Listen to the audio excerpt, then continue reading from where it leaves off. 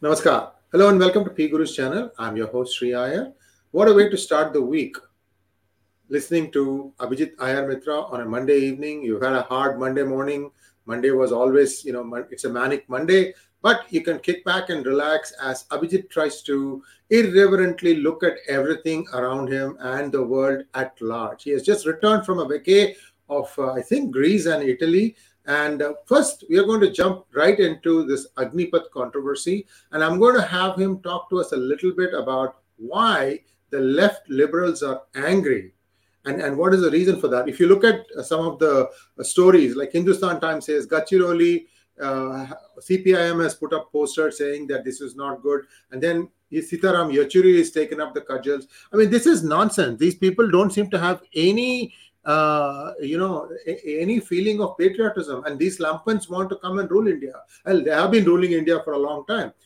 Nobody should touch them with a 100-foot pole if I were an Indian voter. But let us listen to Mr. Abhijit Iyer Doron Mitra. Abhijit, your thoughts? Did you just presume my gender and call me Mr.? Did you ascertain my pronouns? You are Mr. Abhijit Iyer Mitra. What I see, there's a facial hair. There's facial hair. It is Mr. Abhijit Iyer Mitra. You're resorting to toxic masculinity stereotypes. It's quite unfortunate. I strongly condemn the bigotry of this program and the host. Condemn away. We have a thick skin. We can take it. Anyway, see, the first thing you have to understand is there's lots about the scheme that first directly hits their politics. A lot of the recruitment that used to happen used to be regional caste-based recruitment. This scheme, for the first time, breaks a lot of that. Okay. Second, it was a military job, was seen as some kind of a permanent settlement, that kind of luxury you get in a government job where there is no accountability and zindagi ke liye job mil gaya kind of thing. It was 15 years, but still 15 years is a lot of time.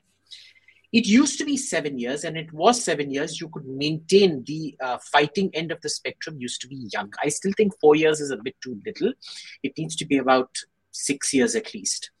But anyway, it is what it is. So all of this, either using the army as a sort of employment scheme that it ages the army, they don't care about, or using it to, further your kind of caste and regional agendas. All of this hits at their fundamental core. This is one aspect of it.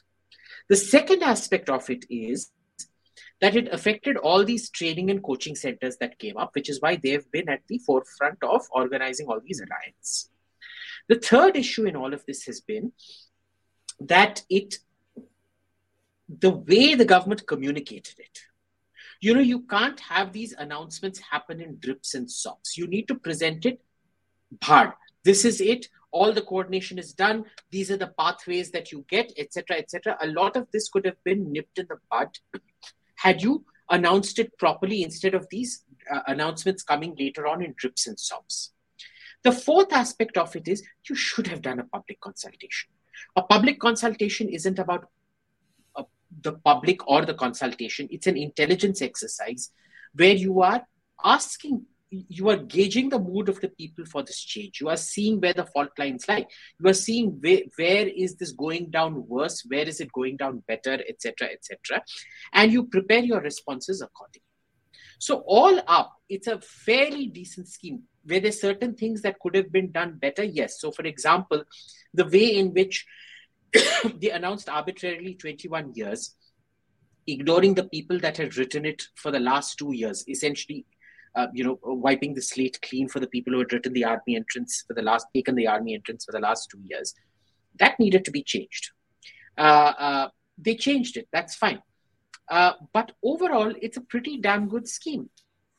Now, the fifth problem in all of this is that you've essentially given license for everybody to protest every single reform that comes about because of the way you handled the farm riots, the Nupur Sharma riots, the the CA, NRC riots, the way you caved on one rank, one pension, and all of that.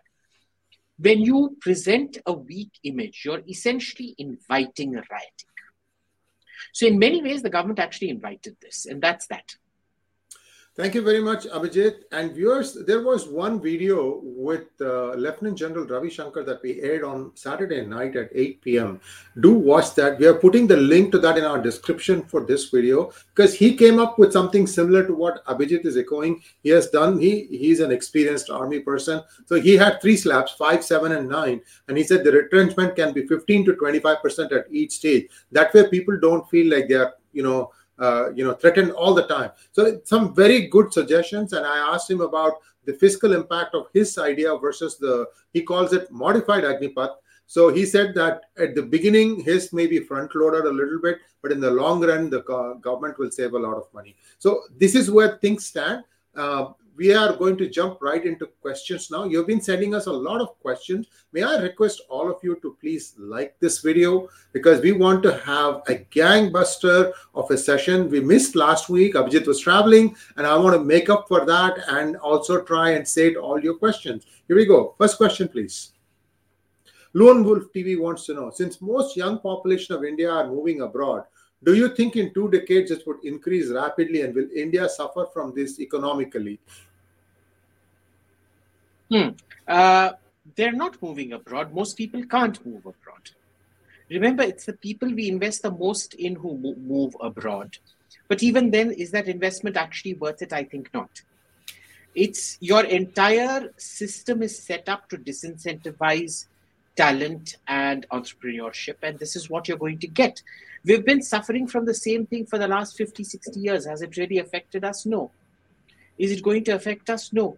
Because remember, intelligence is not entirely genetic. Most of it is epigenetic.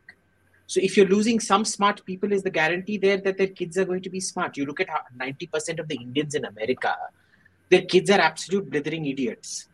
Present company excluded, of course. Right. So you look at all these. Did you see steam coming out of my ears? Yeah. So do you see all these jackass second generation Indians in the Democrat Party shitting on their own country, writing crap about their own country? At the same time, how is it that we manage to keep producing such brilliant minds in India every now and then? So remember, intelligence is an epigenetic thing as well. There is genetic intelligence, but there is also epigenetic intelligence. A lot of it depends on the stimulus that you get. A genius brought up by monkeys will behave like a monkey. On the other hand, even a mediocre person brought up by geniuses, if they're good parents, assuming, can end up becoming a very solid, maybe not genius, but they learn to connect things in a way which could trigger genius. So I'm not particularly worried about this. There's a biographic about Nikolai Tesla that's available online. I don't know which channel is showing it. Do watch that. It's a brilliant, brilliant movie. And he talks about his inspiration, and his inspiration was his mother, who was illiterate. But he said she was really, really, really smart. So just telling you, there is an literacy. Being able to study is just one aspect of it. There's an innate intelligence that each of us possesses. Next question, please. Getting great marks is not the only sign of genius. Huh? Remember, Ramanujam failed all his other exams. He only used to be very good at maths. Next, Kanda Batata, I think. Yeah, Kanda Batata wants to know, is Dubai a good place to live in the future? Will its real estate suffer the same fate as China? No, Dubai is a very good place to live, boss. See, it's the real estate market I'm always a bit cautious about. But see, you don't go just by real estate. You look at the business environment there. Extremely low interest, fantastic business opportunities. You don't get taxed. Okay.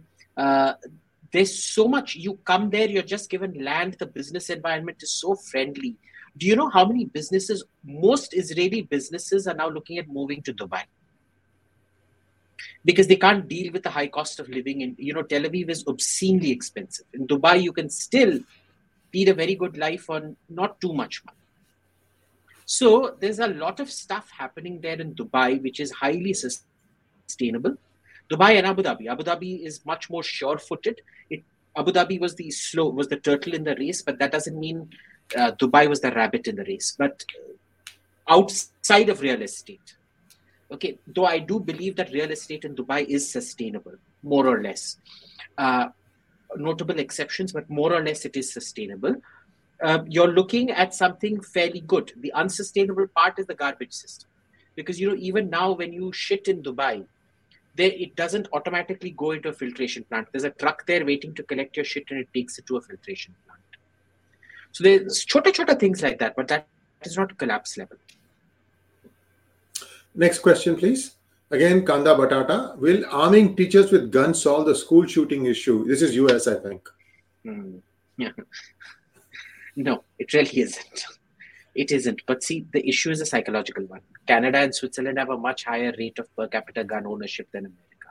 You don't see gun shootings happening out there. No? So it's one of those things unique to American society that American society needs to find a solution for. There is an argument to be made that not having guns will reduce the lethality of these school attacks. Of course. But as will arming teachers with guns and having security protocols around schools, having bulletproof glass and barred doors and things like that. Sure. But you want to turn your schools into places where you get frisked every day? Not a bad idea. You know why? Because having a security culture where you naturally get frisked and things like that isn't a bad idea at all. There are some other psychological impacts that it securitizes everything, but it is what it is. There's no easy solution to this. Also, viewers, we need to remember one thing. Because of the BLM, one of the offshoots was what is called as defund movement, defund the police, and many departments have actually shrunk. So the number of police patrolling the streets is far lesser now. I heard a reduction across US of as much as 30%, 30. So fewer people, and they are more sensitive to how people are looking at their action. So what happens? You don't do anything. See, these are all some of the challenges that the police is facing in US. And now suddenly the Democrats have realized that. They have told the progressives where they can go and take their ideas. Some of them still try to push their ideas, but I think there is a balance coming through. Unfortunately, it will be too late. And I think Biden is going to lose both the House and the Senate. Thanks. Next question, please. Aditya wants to know, Aditya B, how probable could it be that these protests have a foreign hand, and why do you think so?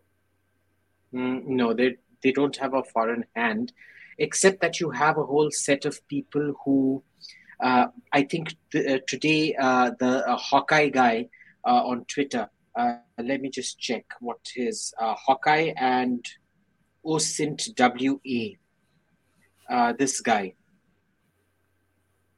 We can't see it. Somehow your screen froze. Oh, Can yeah. you see? Yeah, now I see. Open source intelligence. Yeah. OSINT WA_com. Yeah. They've done a fantastic thread exposing all these so-called journalism awards. I want you to go check out this thread. Yeah, I saw that. Okay. Yeah, it's a fantastic thread, and Hawkeye has also done a fantastic thread on it.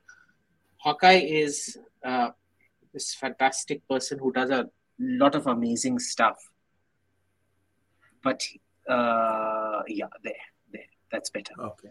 So you can go check these two threads out, and what you'll see is there's a lot of domestic media that's essentially incentivized through awards or money by a lot of these foreign players.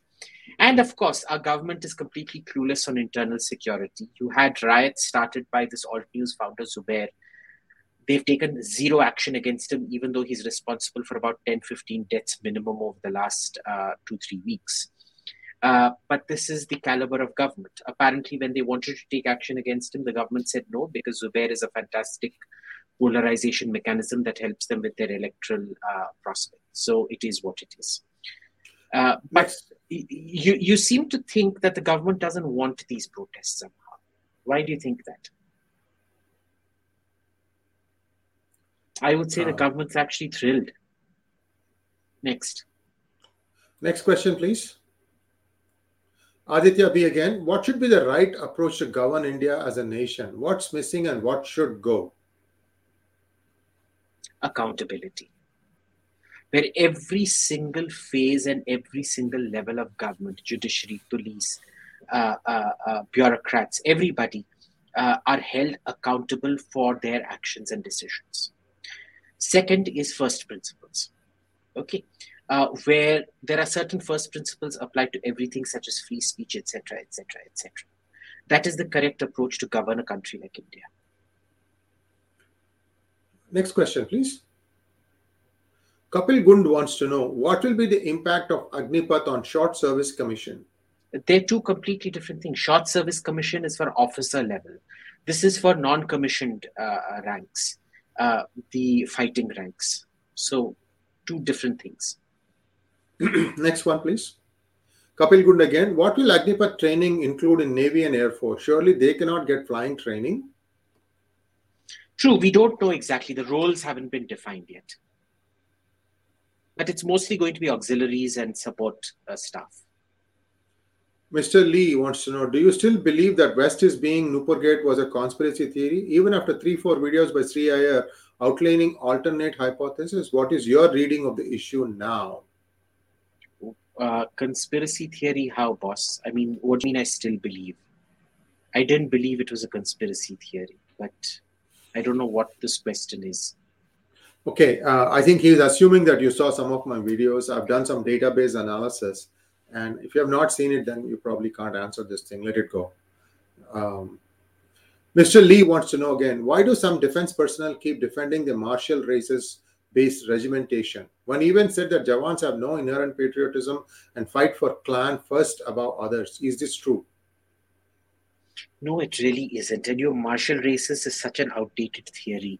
I think the first person to disprove it was Subhash Chandra Bose, because Bengalis were considered a martial race. No, and Raj Bihari Bose and Subhash Chandra Bose proved them wrong. Even today, you look at it, technically Bengalis were considered cowards. They weren't meant to be in the army. But you look at, I think the third or fourth highest intake is from Bengal in numbers, either numbers or percentages. So I don't know, but one of those. So check. So no, this is something that's just been drilled in. It was rejected long back. There's nothing we can do about it. It is what it is. Next question, please. Aryan Singh wants to know, why only United States has done more invitations in information age as compared to other it's not invitations, I think it's inventions than other developed countries, UK, France, Japan. Is it because of their education system? More invitations and information. No, it's inventions. Okay, information. Okay, inventions as compared to other developed countries. Yes, of course, it's their education system. It's because they invest in people. See, all countries invested in their primary education system. Nehru, like an idiot, invested in the tertiary education, and not even tertiary, mostly in secondary education. So this has become a huge problem unless you sort it out. And even when you sort it out, you go in for this,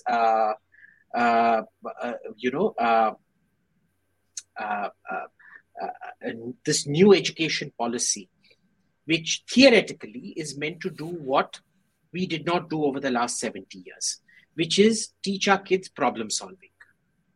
Now, where's the money? See, it's very easy to pick up jargon and say, oh, we're going to teach the kid problem solving. Okay, of course, problem solving requires a lot of money. It requires a low teacher to student ratio. You need 20 students to one teacher maximum. You need a huge outlay of money to do that. पैसा कहाँ से आ रहा है? Teachers कहाँ से आ रहे हैं? अपनी teachers की औकात देखी है तुमने? Okay, so even now, the new education policy is fantastic on paper till you ask the question, where is the money and where are the teachers? And what is the caliber of those teachers? Who is going to teach the teachers? But yes, it all comes from, it fundamentally stems from an education system, but also from your business environment. See, an education system is the beginning of it. There's also sheer probability and ratio, right? Every country is going to produce geniuses. India produces geniuses in spite of our education system. That's just ratio. 1.3 billion people, you're bound to have geniuses in spite of your education system. Other countries will have geniuses because of their education system. Take the Israeli system, which produces more than its fair share of geniuses. Then you have the business environment, which is what enables those geniuses to see fructification of ideas and creates a market for ideas and innovation. Next question, please.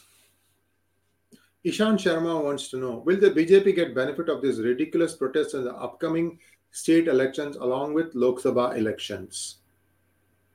I doubt that very much. I'm not seeing anything pro or anti. I'm not seeing anything particularly anti-BJP, and I'm not seeing anything particularly pro-BJP either. Everybody that I'm seeing is just kind of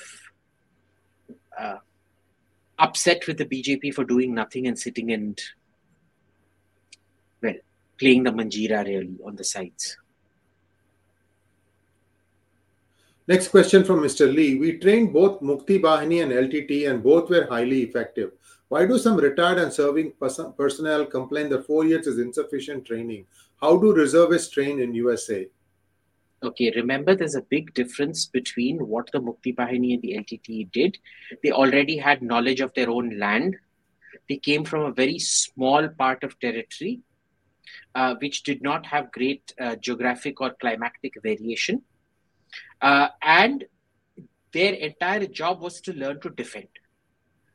Training a military is very different. You have very diverse roles. You have to go attack, etc., etc., etc., all kinds of things like that. So 4 years, I'm sorry, is extremely inefficient, especially with a modern army where the technology quotient is so much higher. If you want to train a guerrilla force, sure, 2 years is enough. Even less. The way Ukraine is doing conscripts, you learn how to fire a javelin or against a tank or a Stinger missile against an aircraft. You know how to take basic commands. You're taught directions. You can finish that off in 3 to 4 weeks of basic training, as long as you have the satellite intelligence and things telling you what is coming where, which the US is providing the Ukrainians. You can train up a guerrilla force. The point is, we're not talking about a guerrilla force. We're talking about an extremely diverse geography, extremely diverse climatic and operational range, extremely diversified set of requirements, logistical requirements, fighting requirements, which require completely different kinds of training. Oh, by the way, your viewers, I'm going to be releasing a database look at what Abhijit just alluded to, Stingers and Javelins, and the how Ukraine is preparing for war. Do look out for it. It'll air tomorrow around 11 o'clock. It's almost ready. It'll be airing tomorrow at 11 o'clock. It is more a US-centric view because I'm looking at a lot of US data. But important thing there is, how did Ukraine prepare its population in 2 weeks to go fight a war? That is the takeaway there. Next question, please. Ishan Sharma again. What's your predictions for the UK federal elections after Bojo survived his no confidence motion? Look, he'll win again for the same reason. Modi is going to come back with a thumping majority. Yeah. Which is, the opposition are a bunch of chimpanzees. It's that simple. Balaji PV wants to know, hi Abhijit and Sri Iyer. Question for both of you. If at all you support the Hindu Rashtra demand, what would be an ideal framework for such a policy? You go first, Sri. Listen, India is already a Hindu Rashtra. There is nothing different. The fact that we have ingrained in all of us Sarva Dharma Samabhava, treat all religions alike, all religions lead to God. The problem is not us. The problem is the others. The problem also is that they provoke you, and when you retort, they go into this victimhood game. Now you have to stand firm, which is what I felt the Indian government did not do in the case of Nupur Sharma. And this is where it needs to stop. We are trying hard, both Abhijit and I, we are trying hard to set right some of these outraged narrative, and it is beginning to take feet. I mean, it's going to beginning to hold its ground. We are able to, like, for example, you should watch some of our videos where we are supporting some of the Hindu American candidates who are running for Congress and other state elections, and how the IAMC funded outfits are going hammer and tongs at them, trying to throw all sorts of mud, and we are countering them fairly effectively. You're going to see a change, a difference in the way things play out in the November election. The point I'm trying to make is, the Hindus also have, I think, reached a tipping point now. They realize that some of the things, some of the warnings that we've been giving are indeed true. And somebody cannot put their religion above their nationality. If that were the case, then all of them can go to Saudi Arabia and Iran. Who's stopping them? Let them take, all the proselytizing and moralizing that the Middle Eastern countries do. They will not take a single refugee of their faith. Why is that? Why should it be the burden of the Western countries? Ask this question. Your turn, Abhijit. See, are you still on the chat, Balaji? In which case, I'm monitoring this thing. I want you to type a specific answer if you want to make this a two-flow. What specifically is it that you want from the Hindu Rashtra? What do you think declaring a Hindu Rashtra is going to change? Is it going to improve the IQ of the average minister in the Modi cabinet? No. Is it going to get rid of the incompetence and capriciousness of the judiciary? No. Is it going to make your police force more reliable and less corrupt? No. Is it going to make your average person more educated? No. Is it going to make your policies more, your economic policies more industry friendly and responsive to investor needs? No. What exactly, Balaji, is it? Because this is my first question when somebody asks me about Hindu Rashtra. What is it that you think that declaring a Hindu Rashtra is going to change? So this is an open question to all. One second. This is an open question to all our viewers. I want you to tell me what exactly is it that you think it is going to change? Because to date, nobody's been able to tell me this. Viewers, if you want to give in your comments, put a hashtag HR for Hindu Rashtra and then type in your comments and we will pick them up. This question is parked on the side. Balaji answered, I agree with all your arguments, want to know your views. My view is this. My view is very simple, boss. My view is unless it is going to affect things for the better, it's something you don't need. So tell me one thing that it will make better. Because that my way of answering this question is a counter question. You tell me what it helps improve. Because I can tell you honestly, even if you're a Hindu Rashtra, the Congress will still bring about a communal violence bill which will blame Hindus for the bill. Hindus, it is Hindu Rashtra, therefore Hindus have extra responsibility. They'll spin it that way. Will it stop appeasement of minorities and screwing over Hindus? No. All the state governments will continue to do it because that is the way the powers of the center and the state are negotiated. So again, I am asking you, stop getting into all this crappy, this will solve it. I want you to get into the atomic details. What exactly do you think it will solve? Okay. So the next time this question comes up, I'm not going to answer it because I want specifics on what you think, what any one of you think it's actually going to solve. The next question, please. Mandar Karnik, the socialist mindset is a problem in India for implementing reform.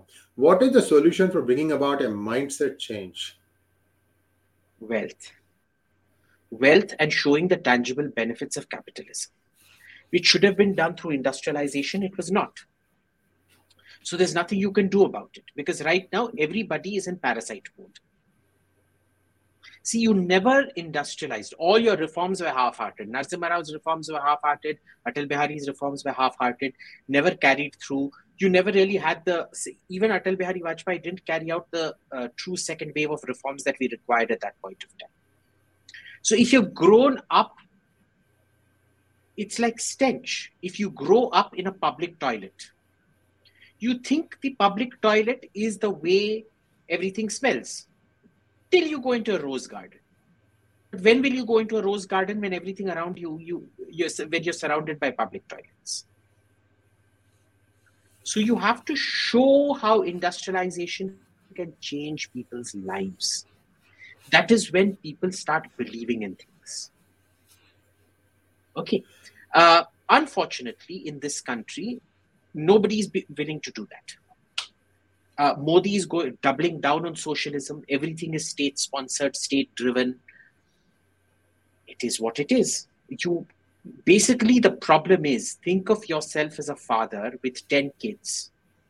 2 of your kids are extremely talented, the remaining 8 are absolute morons. The problem is, no father can ever tell his 8 moron kids that they're morons and he's only going to invest in the education of the top 2. Now, understand, the Prime Minister is not the father. The Prime Minister is a chief executive. The problem is, he wants to think he is the father, so he's behaving like that.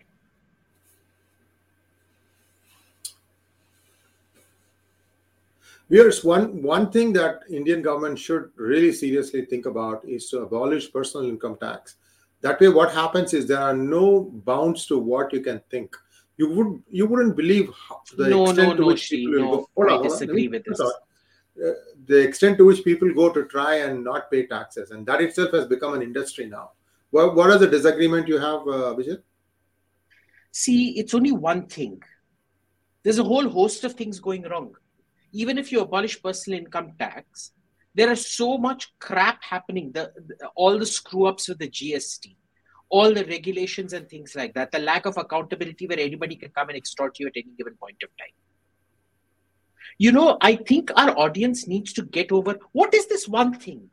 Why are all the questions here? What is the one thing you need to do to change that? Why is that one book I need to read to become a defense analyst? You don't. There is no one book. This is the thing about the Gita, which says, see, what you find here, you may very well find elsewhere. If the Gita has the humility to say that, why don't you people have the brains to absorb that? You can't find everything in one book. This notion of one book, the people who ask me for one book or one policy solutions, please convert to Islam or Christianity or Judaism. This is an Abrahamic mindset. You are unfit to be a Hindu. Hey guys, couple of things I can suggest on how to develop this habit of being able to read. There is a concept called Brahma Muhurtam that's proven. How I say it's proven? Fortune 500 companies, 60% of the CEOs are early morning persons. By 10 a.m. every working day, they've got most of their hard work done. Hard lifting is all done. After that, they are using it to just communicate with people, their vision, and plan other things. But their most critical thinking happens in the early morning, 4:30, 1.5 hours before sunrise. You get up, you devote that to studying, whatever is the most important thing that you do in your life. Do it that at that point of time, and you will see the results. It's amazing, I can tell you that. Next question, please. Omnath, what is the better country for immigrating from India for an IT professional apart from the US? Australia? UK? You're going to get stuck in the same thing all over again. In terms of lifestyle, it's probably Australia and America the best. You'll find yourself much more cloistered in, say, Israel or Germany or the UK. Maybe think of going to Dubai. I was going to suggest that. Dubai seems to be much more open, and they are starting a lot of startups now there. And it's a small enough country that it can manage like 24/7 electricity, air conditioning, good connectivity, good tax laws. See, all these things are the most fundamental underpinnings on which you can start thinking of building a company. And I believe Dubai checks all those things. Next question. Not everything, but it ticks a lot of boxes. Huh? Yeah. Next question, please. Ramani Kritivasan. Mr. Vijay Patel posted a thread on Twitter about the ecosystem of protest. He justifies that government is not in a position to take drastic action. What are your comments? Look, I don't take anybody who says that the government can't take drastic action against violent hooligans seriously.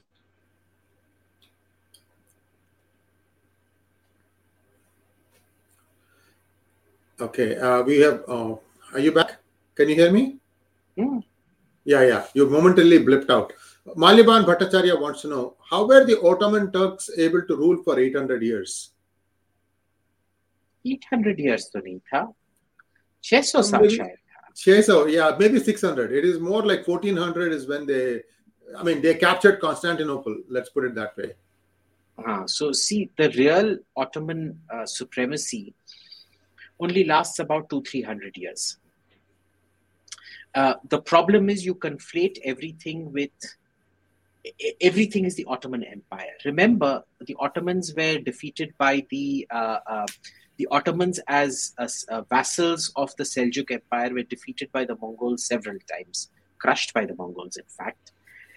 Then they established a kingdom, not an empire, a kingdom around central Turkey, which was crushed by Timur. Okay. They literally took the Ottoman emperor he was the king, he was the emperor at that time, in chains to back to Samarkand, and he died in chains in a cage in Samarkand. So I would first readjust what the Ottoman Empire actually means. The Ottomans ruled Turkey for maybe 600-700 years. The Ottoman Empire was more like a 300-year phenomenon. Starts realistically around the 1500s, realistically speaking, and ends around the 1700s. Even by the 1600s, the backslide begins. By the 1800s, it's almost entirely finished. It was really the benevolence of the Western powers and the alignment, specifically the Anglo-French Concord against the Russians, which really preserved Ottoman Turkey. And then again, the rise of Germany that preserved Ottoman Turkey beyond that point. Other than that, sheer dumb luck. Sometimes sheer dumb luck also works in. Because remember, by the 1700s, the Ottoman army had become a joke. There's that very famous tune, Rondo alla Turca by Mozart. Yes. Go ahead. No, that's not it. Yes, it is. But anyway.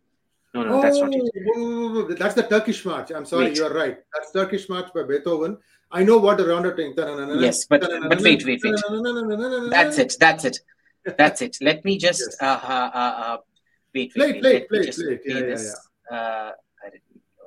Have you liked this program, yours, while Abhijit brings up the Alla Turca, it's called? Okay, let me play this.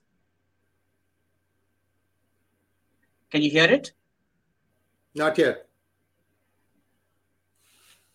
Can you hear it?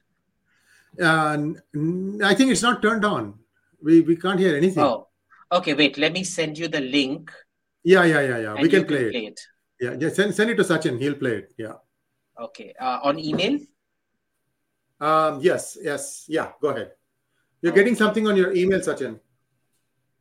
Yes, Sachin. I've sent it to you. Could you please play it? Now, when you hear it, it's very interesting. Because remember, do you know when the siege of Vienna happened? When Suleiman the Magnificent besieged Vienna? It was almost just 100 years back. When was the Ottoman siege of Vienna? Let me just check.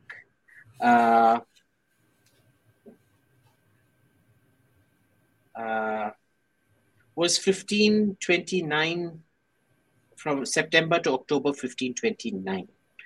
Okay. And Wolfgang Amadeus Mozart composed this less than 200 years later. Now, it's important to know that from a point of view from an Austrian Empire, the Turks used to inspire absolute terror. They could never even think of making a tune like this in 1529.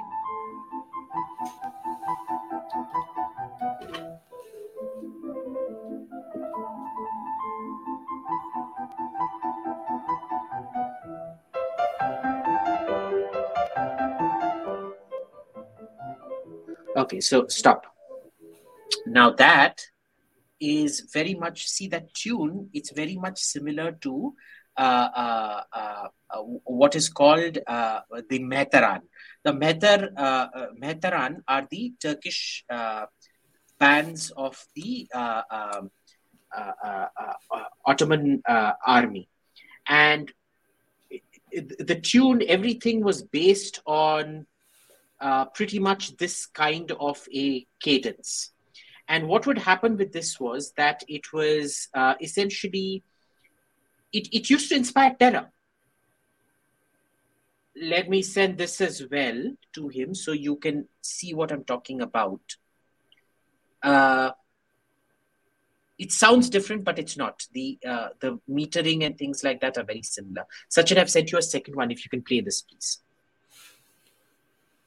Yeah, we're keeping him busy today. Yeah, sorry, Sachin.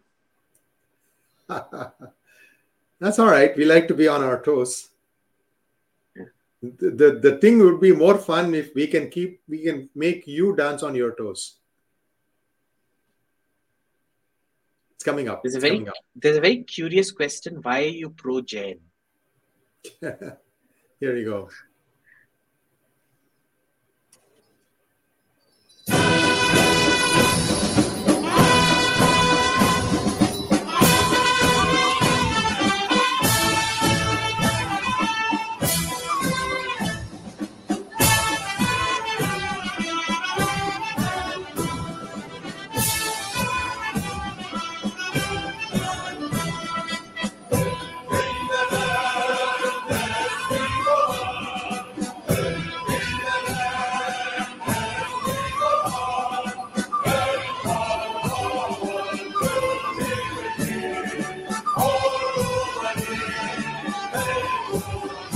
Okay, close.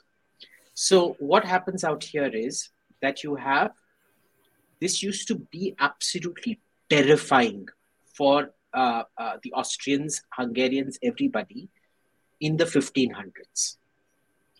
By the 1700s, it had become a joke. You could literally compose music out of it. By the 1700s, the Ottoman Empire was dead. There was literally no conflict it could win at that point against a modern industrial military. Turkey never industrialized. Till Kemal Atatürk. In fact, even under Kemal Atatürk, it didn't really industrialize. Sheer dumb luck. Okay, the same reason Thailand was never colonized. Why was Thailand never colonized? Technically, Thailand should have been colonized. Sheer dumb luck. Why was the Chinese monarchy not dethroned right till 1910 or whenever, when Puyi was removed from the throne? Sheer dumb luck. Sometimes the existence of these things just serves everybody's purpose, and so people agree to allow it to happen. Okay, so they did not rule for 800 years. It was actually, they ruled Turkey for maybe 700 years maximum, if you're considering the whole of modern day Turkey, even that highly contested. So no. Next. Shashank Sharma wants to know, Abhijit sir, is the Ukraine-Russia war triggered the government to launch Agniveer? Did we learn the right lessons? No, we haven't learned anything from the Ukraine war. So it was definitely not. Look, the level of introspection in the Ukraine war, zero. Exactly zero. So there's no point. There's literally no point. Nothing. What happens is you have a whole retiree stock circuit whose entire shindig, they don't have the brains to actually say anything. So their entire gig depends on who they fellate in headquarters. And they suck up to the powers or suck the powers that be, as the case may be. So the actual introspection that is happening, zero. Golgappa. Okay? You should now be in absolute panic. I keep telling you this in spite of all of you calling me Lockheed Martin agent, Boeing agent, that Russian equipment is largely shit. But I'm a foreign agent, apparently. If by this time you have not, and do you remember the question that was asked? You're seeing how bad Russian equipment is. Why are you still buying it? The answer was because it's cheap. This is the mindset that you have. So no, did it trigger Agniveer? No, Agniveer has been in the works since, I think the earliest mention of something like this going to come out was in January or early February, before the entire invasion started. Next question, please. Maliban Bhattacharya wants to know, how come Spanish/British were able to defeat Native Americans so easily? Industrialization, boss. Native Americans were Stone Age. They hadn't even come to the Bronze Age, leave alone the Iron Age. They were fighting with Stone Age weapons. And the Spanish were already a literate civilization that were fighting. They came with gunpowder. Gunpowder versus Stone Age, who do you think is going to win? Illiterate civilizations. The conquistadors themselves were illiterate. But they came from a literate society, which learned lessons, which knew how to communicate. There's a follow-on question that I want to take, from this thing, Santosh Kumar, dear AIM. The West never had resources but looted from the third world to industrialize. So how can you compare them with us in terms of time taken to achieve industrialization? What colonies did Germany have, Santosh? What colony did Austria-Hungary have? I'm just curious. Do you know none of Austria's colonies ever produced anything worthwhile? They had tiny, tiny colonies. They had a small colony in India near Surat. It produced nothing. The German colonies, Namibia, they produced nothing. The Italian colonies, Ethiopia, it produced nothing. They were never able to extract. You really need to start reading history, Santosh. And second, the only thing that you've succeeded in proving is that Indians were bloody idiots, that they did not go colonize. If you're taking stupidity as a badge of honor, by all means, I award India the Mahamurkh Puraskar. You be very content with the fact that you never invaded anyone. Everybody says this with great pride. We never invaded anyone. APJ Abdul Kalam says 2000 years we haven't invaded anyone, as if it's a marker of great this thing. I'm sitting back and thinking, are you mad? And APJ Abdul Kalam, of all people, should have known better that 1000 years back the Chola Empire sent an entire bloody fleet to sack the Srivijaya Empire. There's a compass by a YouTube channel called Odd Compass on it. There's a video by a YouTube channel called Odd Compass. Yeah, it's very good. Odd Compass videos are very good videos. It's worth spending and it was worse than any Western sacking or Roman sacking or anything. They went there, they destroyed the empire, crushed it. Namo nishan mita diya tha uska. Right. So again, if you want to have morality, stay with your morality. Then you don't need money. Just keep saying Hari Om, Hari Om, Hari Om and think that's a substitute for a job. I'm sure saying Hari Om every day will feed your kids and things like that.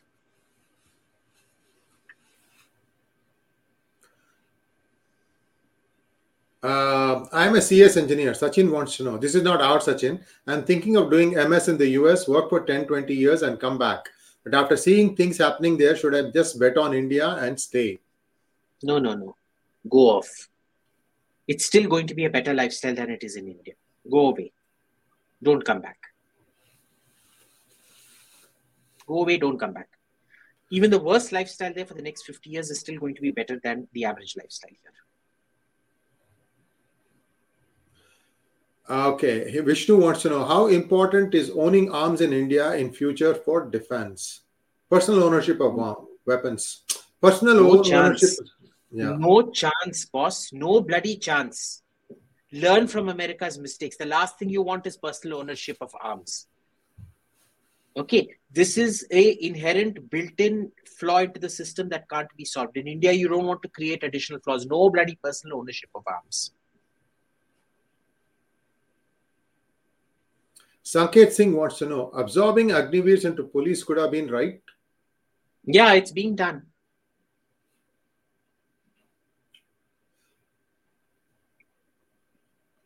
Next question, please.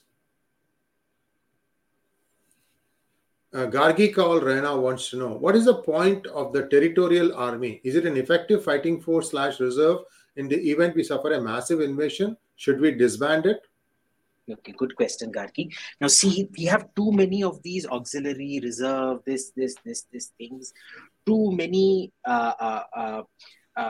BSF, this SF, that SF, CRPF, yeah. CRPF, blah, blah, blah, blah, blah, blah, blah. There is a desperate need for consolidation right now, which they won't allow because it's a lot of money to be peddled around with everybody. Okay. So that is the fundamental one problem. The territorial army is one of those things which get called up. I think every year, 2 weeks or something like that, you have to, or a month or something, you have to go train, something like that.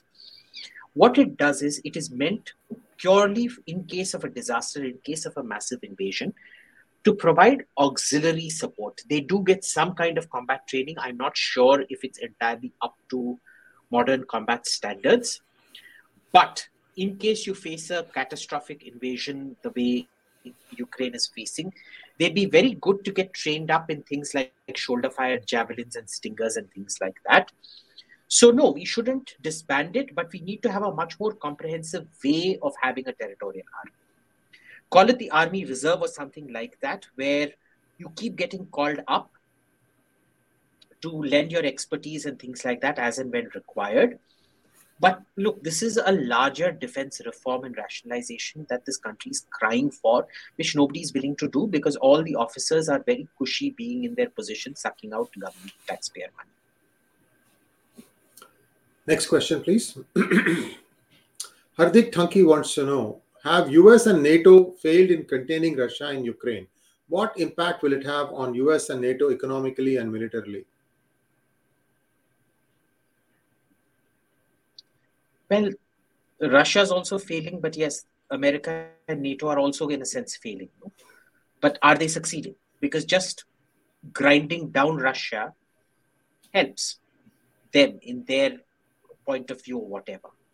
So what impact is it having on the US and NATO economically is very, very significant. Militarily, they will militarize more. Their attention will reduce on China and they will focus on Russia. So the biggest gainer in all of this is China. Economically, they're doing the same things. They're reducing tariffs now. Biden is talking about reducing tariffs, which will only help China. So they claim that China is the bigger enemy. They're certainly not acting like it. So essentially what Pakistan, China are to India. Pakistan is the recurring pain in the ass. China is the sort of amorphous long-term enemy. But we have to keep dealing with Pakistan and it diverts us from dealing with China. Essentially, Russia has become NATO's Pakistan, if you want to call it that. Economically, though, it's much more devastating. And I don't think they're going to find redundancy measures very soon because what happens in this particular case is they have only dealt with sanctions on single product economies like Iraq, Iran, which was only oil, gas, that kind of hydrocarbon stuff. Here you're dealing with a country that is an agricultural superpower. It's it's not a one-product superpower. It's a multi-product commodities, but still a multi-commodity superpower. So it's affecting literally everything down the chain for everyone. They're not dealing with it very well. You look at the kind of inflation. Biden wants to keep calling it Putin's inflation. Ultimately, when it comes to the midterms in November, do you think anybody's going to look at if Putin did it or Biden did it? The prices go up to $6 a gallon. What is it in California right now? $6.79, thereabouts. By election time, it will become about $8 a gallon. Best of luck. They're not going to think about Putin. They're just going to vote against Biden. Next question, please. Not against Biden. Pikachu Man wants to know, can government get rid of democracy and implement Chinese way of governance? How many seats are what is required to implement it? Isn't Modi already doing that? Look, the problem with the dictatorship is if your dictator is good, it's very, very good for you, like Lee Kuan Yew. If your dictator is a moron, you're screwed. What category do you think Modi falls under? Serious question. And also the good intention dictators also become bad because somehow they get it in their head that, the whole universe revolves around them. There's that hubris that settles in too. But I mean, let's get out of that mode. Let's just look at capability. What exact mental caliber are you ascribing to Narendra Modi or anybody in India who becomes a dictator? Do you really want to take a chance that you think you're voting in a Lee Kuan Yew and end up? This is what they thought in Iran. They thought they were getting rid of a dictator and getting a very good new dictator, Ayatollah Khomeini. What did he do? This is what they thought in Venezuela. They thought Hugo Chavez alag sa hoga. What did he do? So be very careful about these things, boss. At least in a democracy, you can get rid of a moron. In a dictatorship, you can't get rid of the moron. GD wants to know, Modi seems to be internet savvy, but even he is seeing the narrative war against Hindus from across the globe. Why is he not doing anything about that to counter Hinduphobia and Islamic propaganda?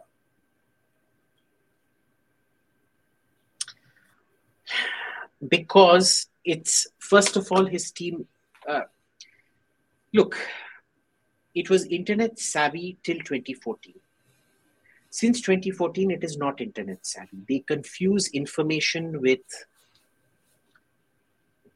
statement. Number one. Number two, there isn't a single narrative in the last 8 years that they've won.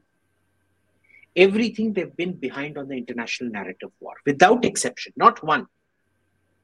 They've been behind on the international narrative war throughout. So clearly, he's not very savvy. Third, there is absolutely no need to counter Hinduphobia and things like that because it adds to votes. It's the same reason Zubair will not be arrested in spite of painting a target on a woman's head and getting 10, 15 people killed. Apparently, it was the PMO itself that refused to go after Zubair. Why? Because he helps them get votes. The more people say abuse Hindus and Hinduism, you are stuck in a monopoly situation. You have nobody except the BJP to vote for. So you'll keep cursing the BJP, but you'll vote for the BJP. What makes you think that any of this does not serve the BJP's purpose?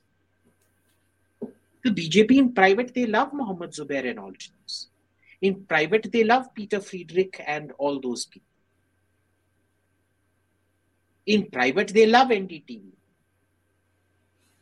I remember once a BJP leader told me, "Agar NDTV को गाली नहीं देंगे, फिर तो हमको गाली देना शुरू कर देंगे." And that is the problem. So even though Mohammed Zubair and Narendra Modi may seem to hate each other, they are perfectly complementary. They serve each other's interests perfectly. They are two sides of the same coin. Darsh Desai wants to know, what do you give a loser like Karl Marx his due? Because I've told you why. He got all his end state results correctly. He just got all his methods for getting to that end state wrong. Next question, please. Sainath wants to know, why doesn't the government or organizations such as ISKCON with good funds fund ex-Muslim movement in India?